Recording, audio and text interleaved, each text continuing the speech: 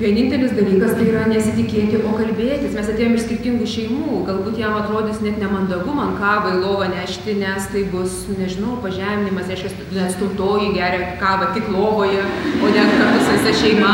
Jisai visą tai gali visiškai kitaip kodus skaityti, ne? Ir tas tik tai kalbėjimosi būdu, o ne slaptu egzaminavimu mes galim tą pasiekti, nes vėlgi čia grįžtam prie to pačio pasitikėjimo, jeigu egzaminuoju jį, ne, tai prasme, ką tai reiškia mano santykius.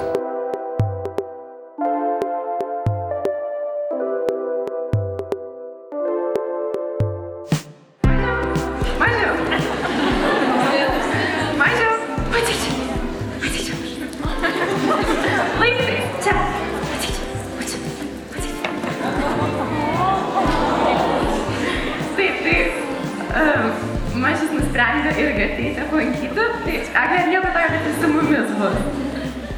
Labas.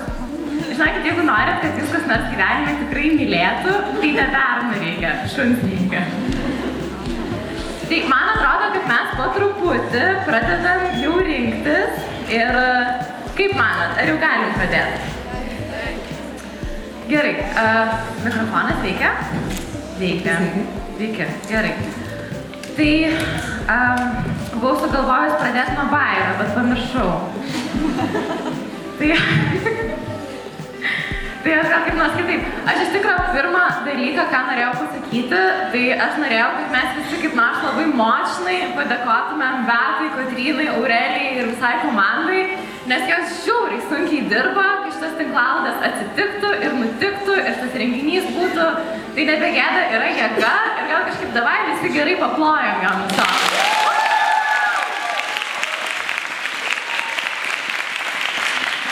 O kitas dalykas, dar čia, biški darbo bus irgi, tai prieš pradedant mes šiandien pasikalbėsim apie tvarius santykius.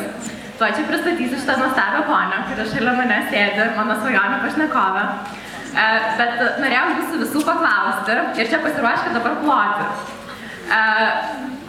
Dvi opcijos bus.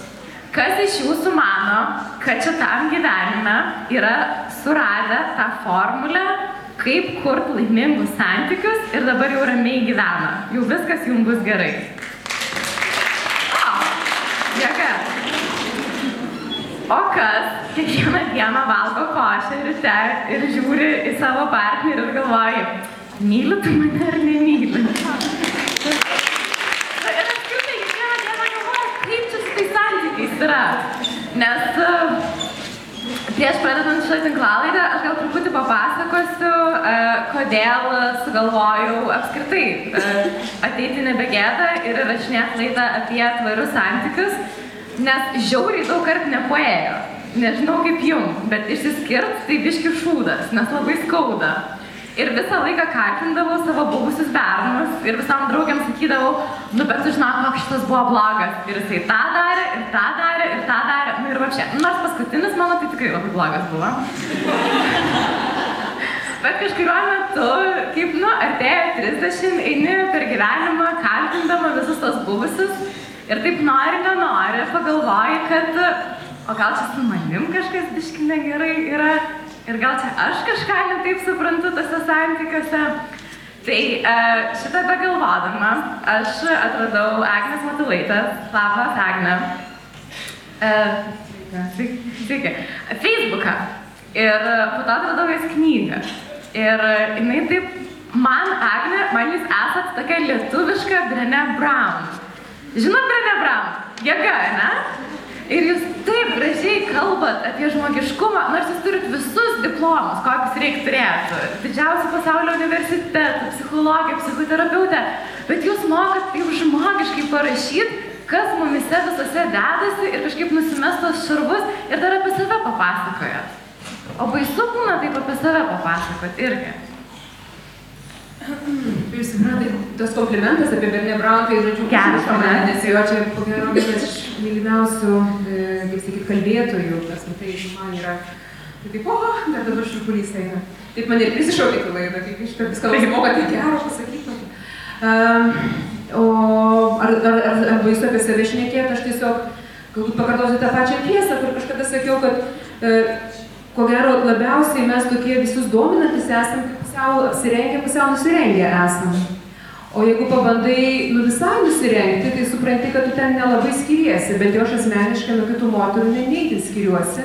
Ir tada suprantu, kad, kai jau sakau labai gilią tiesą apie save, pavyzdžiui, tokią siaubingą tiesą, kad man, tikrai reikia, kad mane kas nors mylėtų, aš žiauriai blogai jaučiuosi, jeigu jaučiuosi nemylima. Tada aš suprantu, kad ko gero, tai sakau patį žiauriausią, atviriausią dalyką apie save ir kartu ko gero sakau tai, kas ir dar daugam labai svarbu ir artima. Tada suvokiu, kad kai aš esu nuoga, tai aš esu tokia labiau universali, negu kada aš esu pusiau apsirengusi. Ir dalinai tada nujuntu, kad tai nėra jau taip baisu pasakyti, nes iš esmės tada kalbė apie esmę kažkokią. Žinot, aš klausiausi Agnės, ką suvokiau. Tai įsivaizduojat savo terapeutą ir tada ją nusivestumėt kavos. Tai aš ką tik tą padariau. Nes terapeutas dažniausiai taip sėdi savo krasliuke ir taip linkčia ir sako, o tai ką tu manai, kaip tu jautiesi? O va dabar aš turiu galimybę jūsų paklausti, kaip jūs jaučiatės. Tai žiūrėsim, kas čia gausis. Bet aš kažkaip labai ilgai galvojau apie kūno kultūros pamokas mokykloje. Ir galvojau, o kodėl, pavyzdžiui, nėra širdies kultūros pamokų? Nes man atrodo, kad šitos kultūros tai visiems daug reikėtų. Ir mums čia lipant ant scenos, mes dar kartais taip pasirepetavom, ką čia kalbėsim. Ir aš iš karto sakiau, aš nežinau, kaip jum visiems, kaip jum, Agne, bet man tai buvo taip, kad kai aš baigiau universitetą ir jau buvau toks, daugiau suaugusio žmogaus parametrų turintis žmogus ir jau į santykius, tai aš kažkaip galvodavau, kad, tai Holivudo filmuose maždaug rodo tą tobulą kartelę, o čia jau visi kalbėjo prieš tai pranešėjai, kad mes save lyginam ir lyginamės visą laiką. Ir man atrodo, kad tie laimingi santykiai, tai ir turi būti truputį kaip Holivudo filme. Ir aš tada pabandžius tų santykių atsikandus supratau, kad nėra taip kaip Holivudo filme. Ir tada mane labai šokiravo, kad apskritai tokio termino kaip laimingi santykiai gal iš vis nėra. Visada laimingi santykiai, nes mes taip siekiam visada jaustis laimingi. Ką manot apie tai? Aš iš viso galvočiau, ar tai tokia pastovi laimė ir negali ilgai išbūti. Tai tas toksai tikrai klausimas, nežinau, retorinis. Daugiau mes kalbame apie tokią trumpalaikę laimę ir paprasti psichologiniai eksperimentai tai parodo, pavyzdžiui, laimės tyrimas apie ar studentai laimingi, pasirodo laimingas tas, kuris ką tik 1 centą rado ir kokias laimingesnis negu tas, kuris, to nerado. Tai tokia labai momentinė ištraukiama būsena, bet čia yra galbūt truputį iš šoną. Bet kalbant apie holivudinius filmus, manau, kad tenai irgi įvairiausių tų laimių yra, ne tik tai tokio vieningo, kas tai yra. Aš tai, kadangi žinau, kad kalbėsime apie santykius, pagalvoju, kad norisi pradėti nuo kas toliau, nuo to, kas apskritai yra santykiai, kaip juos apibrėžti, ką mes vadinsime santykius. Ir istoriškai paėmus, tai, ko mes norėjome iš partnerio savo, labai skiriasi tada, negu kad tai yra dabar. Vėlgi ne pas visus, ne visi galbūt mes tokie laimingi, kaip dabar čia sakyčiau, mūsų, kaip pasakyti, terpėje, mūsų burbule. Bet iš tiesų, jeigu anksčiau moterys įvirdavo į santykius, nes tiesiog taip lengviau būdavo išgyventi, ne? Dar dabar moteris kai kada būna santykiuose, nes kitaip, jisai ją išlaiko, yra santykiai, kada jinai jį išlaiko, ne? Jam naudinga būti santykiuose, nes galbūt jie apskalbs, kai kada darbdaviai mano, kad vyrai laimingesni, nes jie yra santykiuose, reiškiasi tvarkingesnis bus ir panašiai. Ir šiom dienom aš kažkaip suprantu, kad, ne, aš einu į santykį, nes aš tikrai tikiuosi kažkokio žmogaus, kuris, kaip sakyt, palaikys mane kažkokiu momentu ir stumtels mane galbūt dar aukščiau, dar toliau, kuris sakys, tai crazy idėja, bet aš tave palaikau. Nesąmonė, bet varyk. Jo, nesąmonė, bet varyk. Ir ta prasme, kad tikrai jausmas, kad, ne pinigų, ateini pinigais, jau čia visiškas praeitis, man, ta prasme, ne apie tai kalba, ne apie tai, kad mane apskalbtų, atmekstų ar ten dar kažką. Bet yra kažkoks dalykas, kad ištrauktų geriausias mano savybės, tai man tas žmogus tam reikalingas. Jeigu aš tame ateinu to tikiuosi. Ir kai mes nusiviliam, kai mes pykstam dėl santykių, tai būtent dėl to, kad jisai, nebeatlieka tos funkcijos, jis net nebeištraukia mano geriausios savybės, jisai pradeda sakyti, tu durna, pavyzdžiui, ne? Kai tu kokią nors crazy idėją iškeli. Ar mes nepalaikome savo vyro, nes tuo metu tiesiog esam pervargę ir visiškai man neįdomu traukti jo geriausias savybės, palaikyti jo geriausius bruožus ar panašiai, nes aš pati esu pervargus ir pervargus, ne?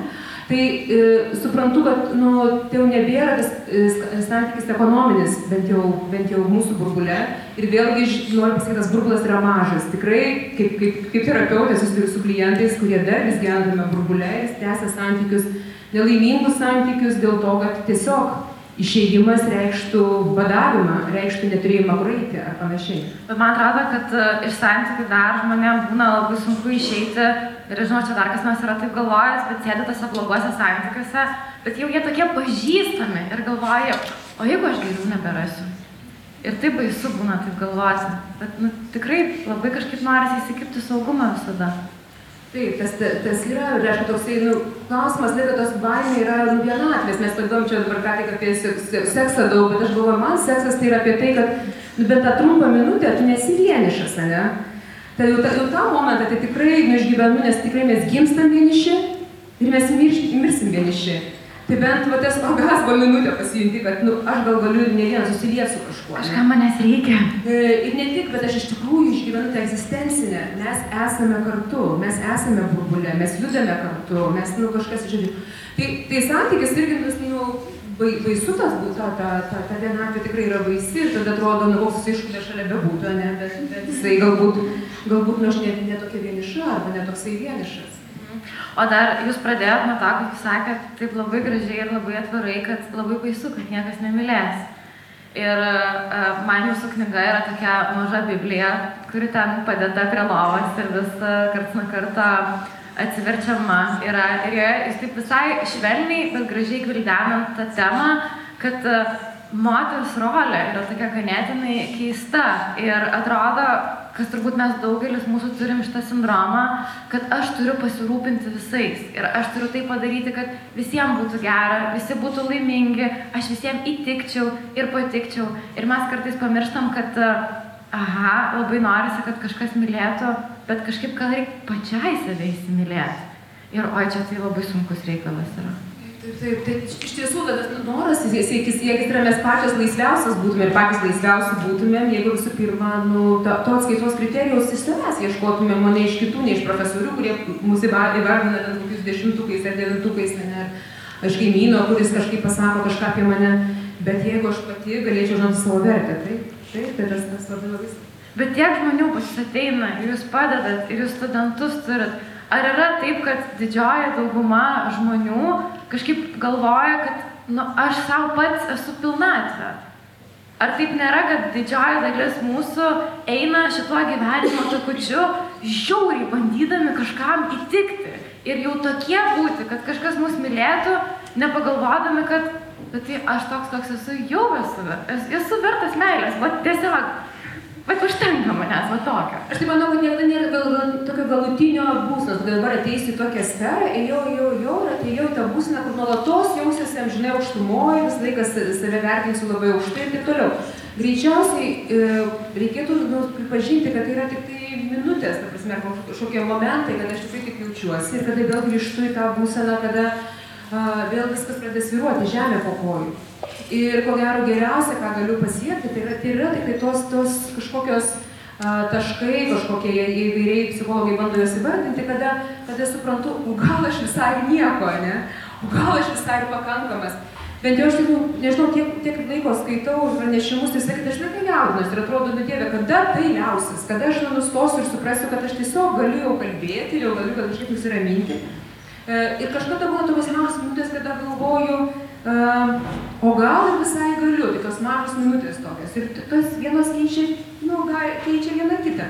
Tai manau, kad galbūt, kai neiškriu tokio aukšto tikslo, kad dabar visą laiką save gerbsiu, visą laiką 100% savim tikėsiu, bet kas nuo karto galbūt tą būseną pasieksiu, tada jinai tampa visai pasiekiama tą būseną. Ir man taip klausantis dar atrodo, kad tai jau sakėm, labai save lyginam, Lukas čia kalbėjo, kad irgi, turbūt greičiausias kelias į didžiausią, juodžiausią gyvenimo duobę, kur labiausiai savęs nemyli, tai savęs lyginimas su kitais. Bet dabar tas sąmoningumas tai toks trendi yra ir tiek aplinkui, tiek tų sąmoningų moterų, Beata tai iš vis yra tam nušvitus ir žiauriai sąmoningai visą laiką. Nežinau, kaip čia tai pavyksta. Bet ir pradeda save lyginti su tais visą laiką sąmoningais ir tais, kurie visą laiką save myli. Ir vėl toks ekstremas gaunasi, kad, o tau tai taip nepavyksta. Tai man labai gerai iš jūsų išgirsti, kad nėra tokios, žinokit, stadijos visą laiką būti sąmoningu. Bet aš tokios neradau. Jeigu kas nors radote, galite pakelti ranką. Taip, kas čia per recepčiukas toks būtų? Taip, žinokit, šunį pasimti yra geriausia, pavyzdžiui, mažas yra absoliutus durniaška. Čia tiek yra veislių ir jis yra toks nekilmingas, kiek tik įmanoma. Jis taip pat galvoja, kad jis yra žiauriai royal. Tai čia toks mano gyvenimo guru, va čia išsidrėbęs guli apie tave. Jo, man vienas iš didesnių akibrokštų būdavo, kad kažkaip kai augi, tai girdi tos dalykus, kad, surasi gyvenime šitam antrą obuolio puselę. Ir tada jau viskas bus gerai. Jau bus ta pilnatvė. Ir kai aš sėdėjau prie savo sudužusių santykių geldos, tada įrašiau tinklalaidę ir visiems jums viešai apie tai papasakojau. Man kažkaip dėjo, kad, ta pilnatvė, nėra čia to tokio dalyko, kad kitas žmogus ją man turi duoti. Bet kartais tas reikalavimas būnant santykyje yra, kad man iš tavęs kažko reikia. Man reikia, kad tu mane mylėtum, man reikia, kad tu mane pagirtum.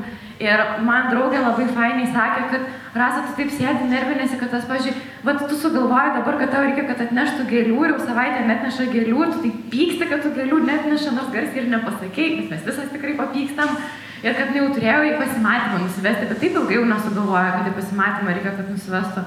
Ir tada jinai sakė, o tu save nusivedai į pasimatymą, o tu nusipirkai savo gėlių. Ir aš taip sėdėjau ir galvojau, ne, bet aš tai net nepagalvojau apie tai. Tai kaip yra su ta antra obuolio puselė? Čia tiek daug temų iškėlė ir galvoju, bet nuo obuolio. Nuo kurio aš obuolio pradedam, jo. Kažkur tai kažkas mus labai apgavo, kad galim surasti va šitą ir tada jis išlaisvinsim nuo darbo, nuo santykių nebereikės dirbti, nes jeigu ta pusė atsiras, tai bus toksai klik virsukas, ne? Viskas susijungia ir veikiame dabar nuolatos. Tai mitas buvo, ne, kad iš tikrųjų būtybės mes buvom 4 kojų, padalintos ir taip toliau, bet reikia tą antrą pusę atrasti. Kažkada su viena iš studenčių savo darėme darbą, tyrimą ir tyrinėjome žmonės, kurie pragyveno, kurie sakė, kad pragyveno sėkmingai 30 ar 40 metų, bet bent jau 30 ir daugiau sėkmingai. Ir jie absoliučiai visko skyrėsi. Ir kaip ten finansiškai susidėlioja, ir kaip ten vienas gerbė, kaip ten papročius jie neturi, kiti neturi, tradicijas turi, neturi. Skirtumai milžiniški, išskyrus vieną vienintelį dalyką. O tas dalykas buvo, kad jie nuolatos dirbo ties santykiais. O ką čia reiškia tas darbas, pavyzdžiui? Nes šitą frazę tai girdim dažnai. Jo, tai tas dalykas tai reikštų tai, kad, pagalvokime, jeigu mes susilaukėme vaikų, ir mažų ir sakome, negalim mes nueiti į teatrą, nes negalim nueiti į filmą, arba, gal po mėnesio, gal po 2. Įsivaizduokit, jeigu mes draugaujam vienas su kitu ir sakome, po mėnesio, dabar tikrai išsiėmus ir tarė, kiek ilgai tokie santykiai užtruktų, jeigu tai būtų flirto stadija. Tuo tarpu jau mes esame susituokę ir tikimės, kad tada jau tas darbas kaip ir nebereikalingas. Mes galime tiesiog su chalatais viens kitam vaikščioti, atrodyti pačią baisiausią savo pusę, trankyti negražiausią asmenybės dalį, tikėdamiesi, kad jie susems ir sulaikys ir taip toliau. Tai iš tikrųjų vėlgi ne apie tai, kad aš ten pasistiebus, prisidažęs, ten dar kažkokie po namus vaikščiočiau, bet apie tai, kad iš tikrųjų išlaikyčiau pagarbą savo partneriui. Iš tikrųjų, sugebėčiau kažkurio momentu suprasti, kad ne kova čia tarp mūsų vyksta, o kažkoksai bendras, dėl ko mes pradėjome. Mes susikūrėm tam, kad viens kitą palaikytumėm savo tas savybės, kurio galbūt, jisai kaip tik atsirado mano gyvenime, nes jisai palaikė tai, ko niekas galbūt kitas nepalaikė. Tai prisiminkime, kas mūsų jungia šitoje sferoje. Tai tas ir bandymas tą savybę ir išsaugoti. Ir vis nuolat eiti pirmo pasimatymą. Vis eiti pasimatymą, jo, vis rodyti pagarbą. O man vienas draugelis sakė, kad, žinok, man atrodo, aš kai ką supratau, ir čia dabar bus visiška revoliucija. Ir gali šitą vokti, žinok, kiek tik nori. Tai mes sėdėjom su juo Monstrą bare ir jis sakė, žinok, man dėjo, kad santykių formulė yra recepčiukas. Ir jis sakė, kad jis yra iš 3 žodžių, tai nesitikėti, pasitikėti ir tikėti žiauriai geras. Ir aš šiaip galvojau, kad gal reikėtų šitą dekonstruoti. Čia ant šitos scenos išsilipus. Ir pirmas tai, kodėl taip sunku yra pasitikėti? Nu, aš manau, kad mes ir savimi labai pasitikim ir jeigu nepasitikim savim, tada iš karto kitą projektuojame irgi panašius dalykus, nes, nu, maža kas, gal mano tėvai ten kažką padarė, kas nebuvo visiškai patikima ir tada aš nesukontroliavau situacijos, tada vėliau aš nesukontroliavau situacijos, o kažkas dar kažkur nuslydo, atsitiko kažkas ir dabar, nu, kitas žmogus, kaip aš galiu juo pasitikėti, jeigu aš savimi iki galo nepasitikiu. Tai tas iš tikrųjų, bet tai daro tikrai magija. Jeigu pasitiki ir pirmas tavo ėjimas yra žinoma, jisai padarys gerai, bent jau pastangos, tai bus į tą pusę. Išskyrus kažkokias smulkmenas, kurios galbūt gali atsitikti, bet pirmas ėjimas, aš tavim pasitikėsiu, nebent tu labai man rodytum priešingai. Tai jo, žinokit, šitas reikalas maždaug terapijoje kainuoja metus laiko ir maždaug 2500 eurų. Daugiau galima. Jo, galima būti daugiau. Kur supranti, kad viskas eina ratu ir jeigu tu kažkuo nepasitiki, tai reiškia, kad viduje savim nepasitiki. Tai čia buvo vienas iš geresnių atradimų. O tada apie tą nesitikėti. Tai ir jūs knygoje šitą rašėt ir aš šitą truputį minėjau, kad labai taip prasėdi savo ir galvoju, tokį aukos vaidmenį truputį nuėjus, neprisimenu, įsigyvatė, apie mane nepagalvoju. Ir kodėl man ryte kavos į lovą, bet net neša, taigi tai čia taip akivaizdu, o mano draugės bičas, tai žinokit, atneša man sakė. Tai ką daryti su ta vidinė auka, nes visi mes ją turim. Taip, nes auka, tai iš karto mes patenkam į tą trikampį amžiną. Jeigu aš atsiduriu aukoje, tai sekantis žingsnis aš tampu agresoriumi. Tai agresoriumi aš tada jau, žodžiu, jeigu to nepadarė, iš karto reikimas, nes nu kaip, tai žodžiu, vienintelis dalykas tai yra nesitikėti, o kalbėtis. Mes atėjome iš skirtingų šeimų, galbūt jam atrodys net nemandagu man kavą į lovą nešti, nes tai bus, nežinau, pažeminimas, reiškia, net stultoji geria kavą tik lovoje, o ne kartu su visa šeima. Jisai visą tai gali visiškai kitaip kodus skaityti, ne? Ir tas tik tai kalbėjimosi būdu, o ne slaptu egzaminavimu mes galim tą pasiekti, nes vėlgi čia grįžtam prie to pačio pasitikėjimo, jeigu egzaminuoju jį, ne, tai ta prasme, ką tai reiškia mano santykius. Tai kaip kitas žmogus gali galvoti ne taip kaip jūs? Čia dar irgi toks ekstra 1000 eurų terapijai. Gali visiškai priešingai galvoti, net nebūtinės taip. Jo, o tai gerai, o kas yra tikėti? Ir aš čia savo draugui visą laiką sakau šitą, žinok, pasitikėti, ilgai gyvensim. Ir jisai čia prieš parą dar nusėdęs sako, o ką reiškia pasitikėti? Ir tada galvoju, nedarykit šito terapeutės, nes terapeutės visą laiką taip daro, o ką tu manai? Aš dabar jos galvoju, o ką jūs manot, kas jums yra santykis, arba taip tikėti? Ir aš tada turbūt apsuksiu, tai tikėti yra tai, kad jūs esate verta meilės, to žmogaus. Bet sakėt pradžioje, kad baisu, kad nesat. Tai ką dabar daryti? O aš nesu verta? Oi, ne, aš tai manau, kad jau esu verta. Aš esu verta. O ką reikėjo padaryti? Gal čia reikėjo? Nu, va, kažkuriu momentu tikrai sumažinti lūkesčius savo, nes va tada, kada mano lūkesčiai buvo aukščiau mano galvos, tada tikrai, aš labai mažai pasitikėjau savimi, bet dabar, kai mano tie lūkesčiai yra tikrai maži, aš jeigu manau, kad aš jeigu čia visiškai kiaurą nenusišnekėsiu, tai man čia visai gerai bus po šito susitikimo. Nors lūkesčius pasidariau labai žemus ir tada tas tikėjimas savimi pakankamai užauga, bet tuo tarpu, jeigu tikėčiausi čia labai perfekto pašnekėti idealiai ar panašiai, tai tuomet automatiškai aš krisčiau. Tai žodžiu, tas jausmas, kad ne, aš manau, kad aš verta ir taip pat kažkuriuo gyvenimo momentu išmokau ir gėlių savo nusipirkti, nes tiesiog aš to noriu, o jeigu tiksliai noriu kavos, tai tiksliai kokią noriu ir pasakysiu savo partneriui. Bet vėlgi ne su tuo, kad tu padaryk, ar ten tu mano tarnas ar panašiai, bet su tuo, kad, kaip sakyti, tu žinai, man būtų taip gera, jeigu būtų taip ir žodžiu, ir jeigu tu dabar tai padarytum, tai tiesiog yra prašymas, bet su įvardinimu, bet nereikalavimu. O man dar labai patiko, jūs knygoje rašėt, kur aš galvojau, kad čia visiškai krizė yra, kad čia apie tą tikėjimą savim ir savo aukštų lūkesčių nekelimą, kad jūs esat S-dydis, rašėt knygą. Ir kad nors ir esat S-dydis, jums vis tiek atrodo, kad kartais pasaulyje būna per didelė. Taip, kaip čia su to kūnu dar yra? Ir mes taip visą laiką žiūrim per kitų akis ir taip atrodo, kad man anksčiau atrodydavo, kad jeigu aš sversiu ten 5, mane tikrai visi mylės. Kai sveriu, kad 5, supratau, kad taip nėra. Ir labai daug pastangų kainuoja ten 5 metų. Čia kažkaip dabar tas lūkestis nukeliavo į kūniškumą, bet iš tikrųjų kūniškumas gal ne šiaip sau. Iš tiesų, ko yra vienas sunkiausių dalykų, tai susekti ir būti kartu su to kūnu ir jo pokyčiais, nes kažkaip dabar pasižiūrim, galvoju, Dieve, paauglystėje visai galėjau tikrai trumpus sijonus nešioti, o tuo metu kaip tik buvo folklorinė tokia mergaitė, taigi žemės viską dėvėdavau. Ir taip tarsi seki iš paskos, ne? Kažkurio momentu irgi įpratau ir kad reikėtų būti kūne, va tuo momentu, kaip tu esi. Ir šiuo metu, tiesąkant, labiausiai laukiu, kada atsiras daug daugiau raukšlių, nes man viena iš tų gražiausių moterų yra Judi Dench. Ir tikrai galvoju, galbūt netgi dar palengvės, kai tu raukšlės, nes dabar toksai klausimas, aš čia raukšlėta, neraukšlėta, ne, toksai tarpinis variantas.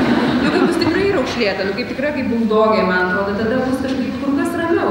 Geras, aš visai suprantu, aš kai nueinu pas kirpėją, visą laiką skaudinu, Jūra, aš jau plauku. Kažkaip visai atrodo. Bet kaip ramu bus, kai bus ne visiškai žila. Taip, o jūs bijot senatvės? Kad būsit, kaip tokia gerė, tokia labai jau sužytus visą. Nežinau, jūs daugiau metų gyvenat, suprantat, kaip ten būna. Aš iš komplimentus. Aš daugiau metų gyvenu, estetika pasenusi. Vos. Gerai. Dėl vaikų daugiau, tai aš nežinau. Ar aš bijau senatvės? Taip, aš bijau senatvės. O kodėl jūs bijot senatvės? Aš kažkaip galvoju, yra kažkas apie tą tokį, net tą senatvę pati savaime, bet man tas toksai kūniškas nejudrumas. Aš toksai galvojimas, kad kūniškumas man yra ne apie tai, kaip aš atrodo, o apie tai, kiek aš dar daug galiu. Aš dabar nesunkiai užlipu į savo 4. aukštą ir be jokio uždusimo. Aš apsikabinu savo 3 vaikus ir nepavargstu apsikabinus. Tos rankos, yra pagrindė apie tai, ne? Aš galiu paglosti savo šliuką, aš galiu panešti dabar net nežinau, kažkiek kilogramų. Ir man tas jausmas yra, kad kažkaip tai tas kūniškumas yra dar labiau toj stadijai, kūnas suteikia man galių, aš dar galiu, bet yra tokia antroji kūno pusė, kur jinai yra apriboja mano dvasią. Ir tas įsenėjimas, kad tas apribojimų vis daugės ir mažiau tų įgalinimų, nes kūnas mane nuneša nuo kažkur į kablį, ne, ir paskui parneša atgal. O paskui bus tai, kad tas ir galiausiai kūnas mane nuvils tiek, kaip ir mūsų visus, ko gero, kad nežinau, čia baisu nuliūdinti, bet galiausiai mes mirsim, ką mes bedarysime. Taip, tiesiai žiūrėsiu, drąsiai pasakiau, bet prasme, kiek mes betobulėsime savo sieloje, su kūniškumu pasibaigs mano egzistavimas. Ne? Tai aišku, kad tas manęs nedžiugina, jau labiau, kad aš nežinau, kas po to manęs laukia. Ir aš visai mieliau, ilgiau pabūčiau čia ir būčiau tą įgali savo kūnę daryti tai, ką aš noriu daryti. Taip, fainai. Man labai gerai draugas sakė, kad kine yra, kad nieko daugiau rytoj, pavyzdžiui, geresnio nebesukurs, negu kad sukūrė šiandien. Tai man atrodo, daug turinčių žmonių turi tą baimę ir visi, kas sako, kad nebando įsivaizduoti savo laidotuvės.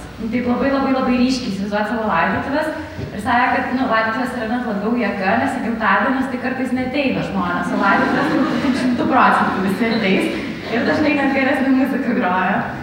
Tai tada apie tą senatvę dar, tai man buvo labai juokinga. Aš augau Klaipėdoje, tokiam rajone, kur visi gyveno chruščiovkėse. Taip paprastai, kaip tik tai įmanoma. Ir žinot, žmonės sako, kad aš tai noriu, kad kai pasensiu, tai mes su mano draugu eitumėm susikibę rankomis. Tai irgi truputį Hollywoodo filmo reikalas, ten toks notebook scenarijus. Jeigu aš atsimenu 3. aukšte gyvenančius savo senelius, tai mano senelis išeidavo į parduotuvę pieno, kad ir kaip aš myliu nuostabus žmogus, ir negrįždavo 6 valandas. Nes pakeliui sutikdavo kaimyną Petrą. Kaimynas Petras turėdavo ką nors pašvęsti. Telefonų mobilių nebuvo. Tai močiutė nežinodavo, kur 6 valandas yra senelis. Ir jam nervindavo. Tai jinai žiūrėdavo teleką, aš ten sėdėdavau šalia. Ir jinai jau būdavo tapkę savo šliurę nusimovusi. Ir laukdavo senelio, kada jisai grįž. O mano senelis buvo tokia žiauriai didelis kapitonis vyras, tokia stoto. O mažai tokia maža, už mane mažesnė moterytė. Ir kai jisai pareidavo, jis tyliai atsirakindavo duris, neteidavo ir taip lūpdavo, ir taip netapkė. Ir kaip žmonės sako apie tą, aš noriu taip pasenti ir už rankų laikytis, tai aš tada galvoju apie savo senelius.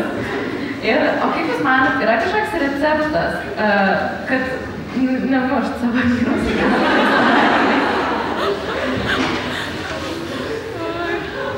Aš dabar visai juokingai skamba, nes susakant, aš dabar turėčiau kažkaip tai receptą. Geriau nemušti, aišku. Koksai receptas kalbėtis. Vėl labai kvailas receptas, aš nežinau, kažkaip tai psichoterapeutai negudriau nesugalvoja. Jo, visi tą patį sakė. Bet labai sunku yra kalbėti, labai sunku yra pasakyti, ką tu iš tikrųjų jauti.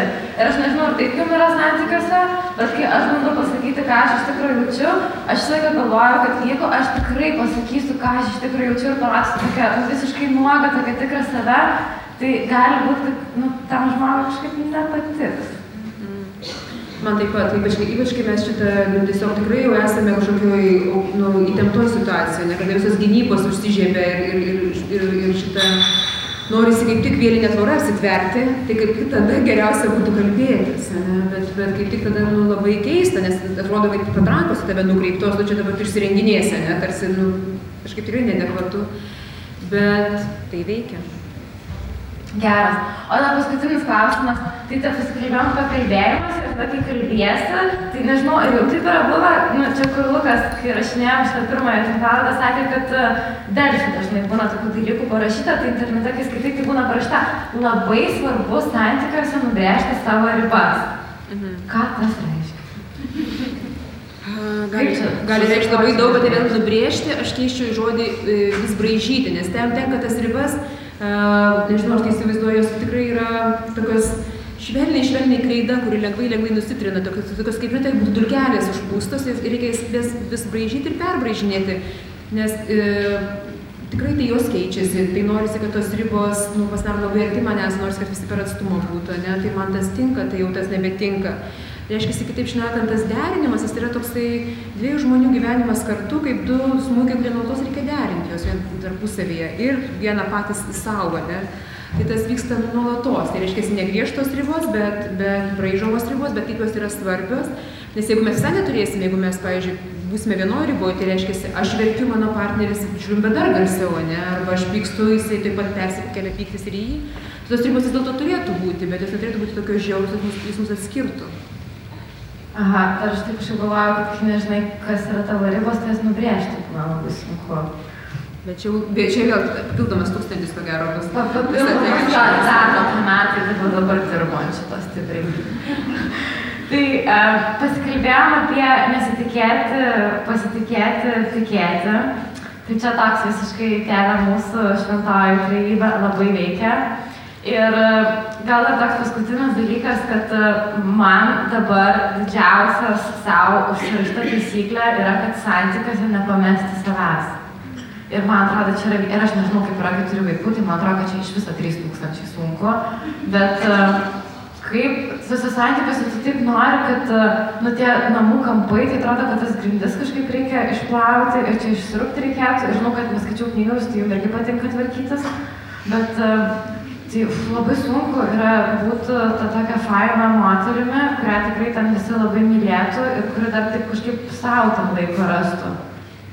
Tai kaip čia su tai santykiai, kaip čia nepamesti savęs? Čia tokios vėl slėpynės, tai atrandi, tai pameti save, tai iš tikrųjų, aš tikrai nesakyčiau, aš laiką atradus, aš jaučiu, kad irgi ištisai fluktuoju, judu, tarp tokios labai gilios intraversijos ir ekstraversijos, tai yra noriu pasislėpti, susirinkti save, išeiti, užsidaryti, žiūrėti pušį, nieko nematyti. Tada labai reikia žmonių ir manau, kad ir mes visi iš tikrųjų tai nesam tokie ekstravertai arba intravertai, esam ir tas.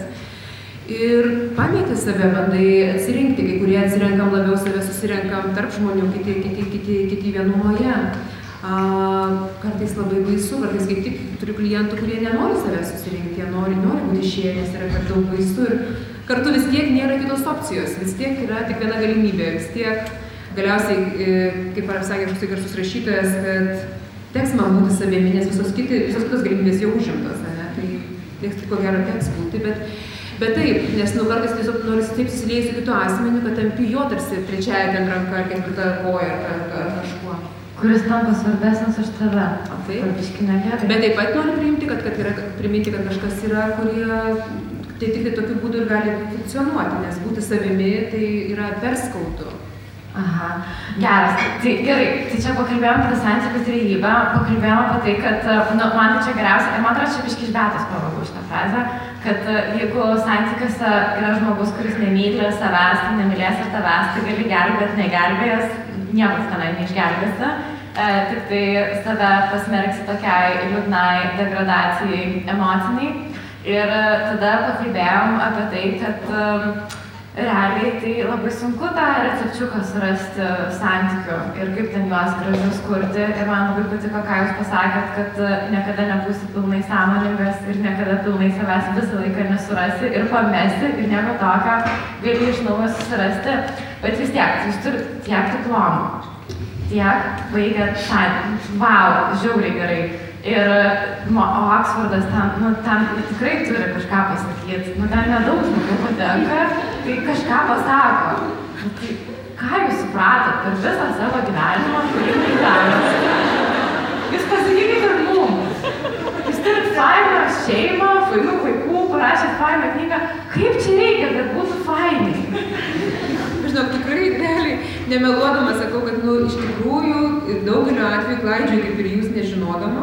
Galbūt galbūt netgi tame ir yra, nes aš galvoju dabar pastaruoju metu tai kažkaip tai netgi, kad jau su vaikais kalbant, aš galvoju, turėdama vaikų, ką vis labiau baigiu suprasti, kad iš tikrųjų tėvų vieta invirom, žodžiu, visą laiką būti ten tais neteisėjais ir klysti. Tai nežinau, kažkokį tokį Aš jaučiuosi tokį norą atsiklaupti ir sakyti, kad iš tikrųjų aš nieko nežinau, žinai, ir iš tikrųjų tai kiekvienu momentu esi labai pažeidžiama ir bandai atrasti per naują ir visi diplomai niekiek nepadeda, kai esi pykčio situacijoje, kai esi saugumo situacijoje.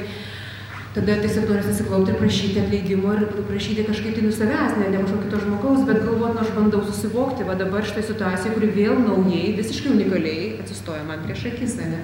Bet gal tame ir esmė, kad mes vis turim ieškoti, kad nėra to tokio recepto, kurį dabar jums išrašyčiau ir atiduočiau. Bet jėga, aš stengiuosi būti galimas išdygės. Ja, tai, krūtai, man atrodo vis tiek karts nuo karto reikia išgirsti, kad žinokit, niekas, kad ir kaip jie nuoširdžiai jum aiškinti Instagramą, kad jie yra supratę reikalus, nieks nieko nesupranta. Ir kai suprantate, kad nieks nieko nesupranta, tai visiems žiauriai daug lengviau užkabinant pasidaro. Tai Agne, ačiū jums labai. Šiandien šiaip yra Agnės dukros gimtadienis. Tai davai visi paplojame.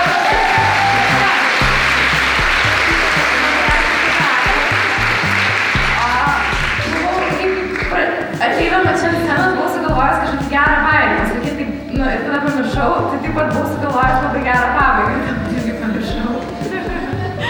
Bet bet turbūt užteks pasakyti, kad mes kai pradėjom, ką žmonės jaučia sultise, tai nuskambėjo ta pati frazė, kurią jūs ką tik pasakėt, kad aš nieko nežinau, ir aš nežinau kaip jūs, bet aš nieko nežinau, kaip susikurti jėgą karjerą, aš nieko nežinau, kaip susikurti gerus santykius, bet aš kažkaip labai noriu, kad paeitų ir labai daug noriu apie viską išmokti ir nieko tokio, kad karts nuo karto visi susipakapinom. Mes stengsimės ir viskas mums bus gerai ir reikia nustoti save lyginti su kitais. Tai va, gyvenkit fainus gyvenimus ir labai save mylėkit, o tada ir kitus išeis mylėti. Tai va, viskas. Ačiū.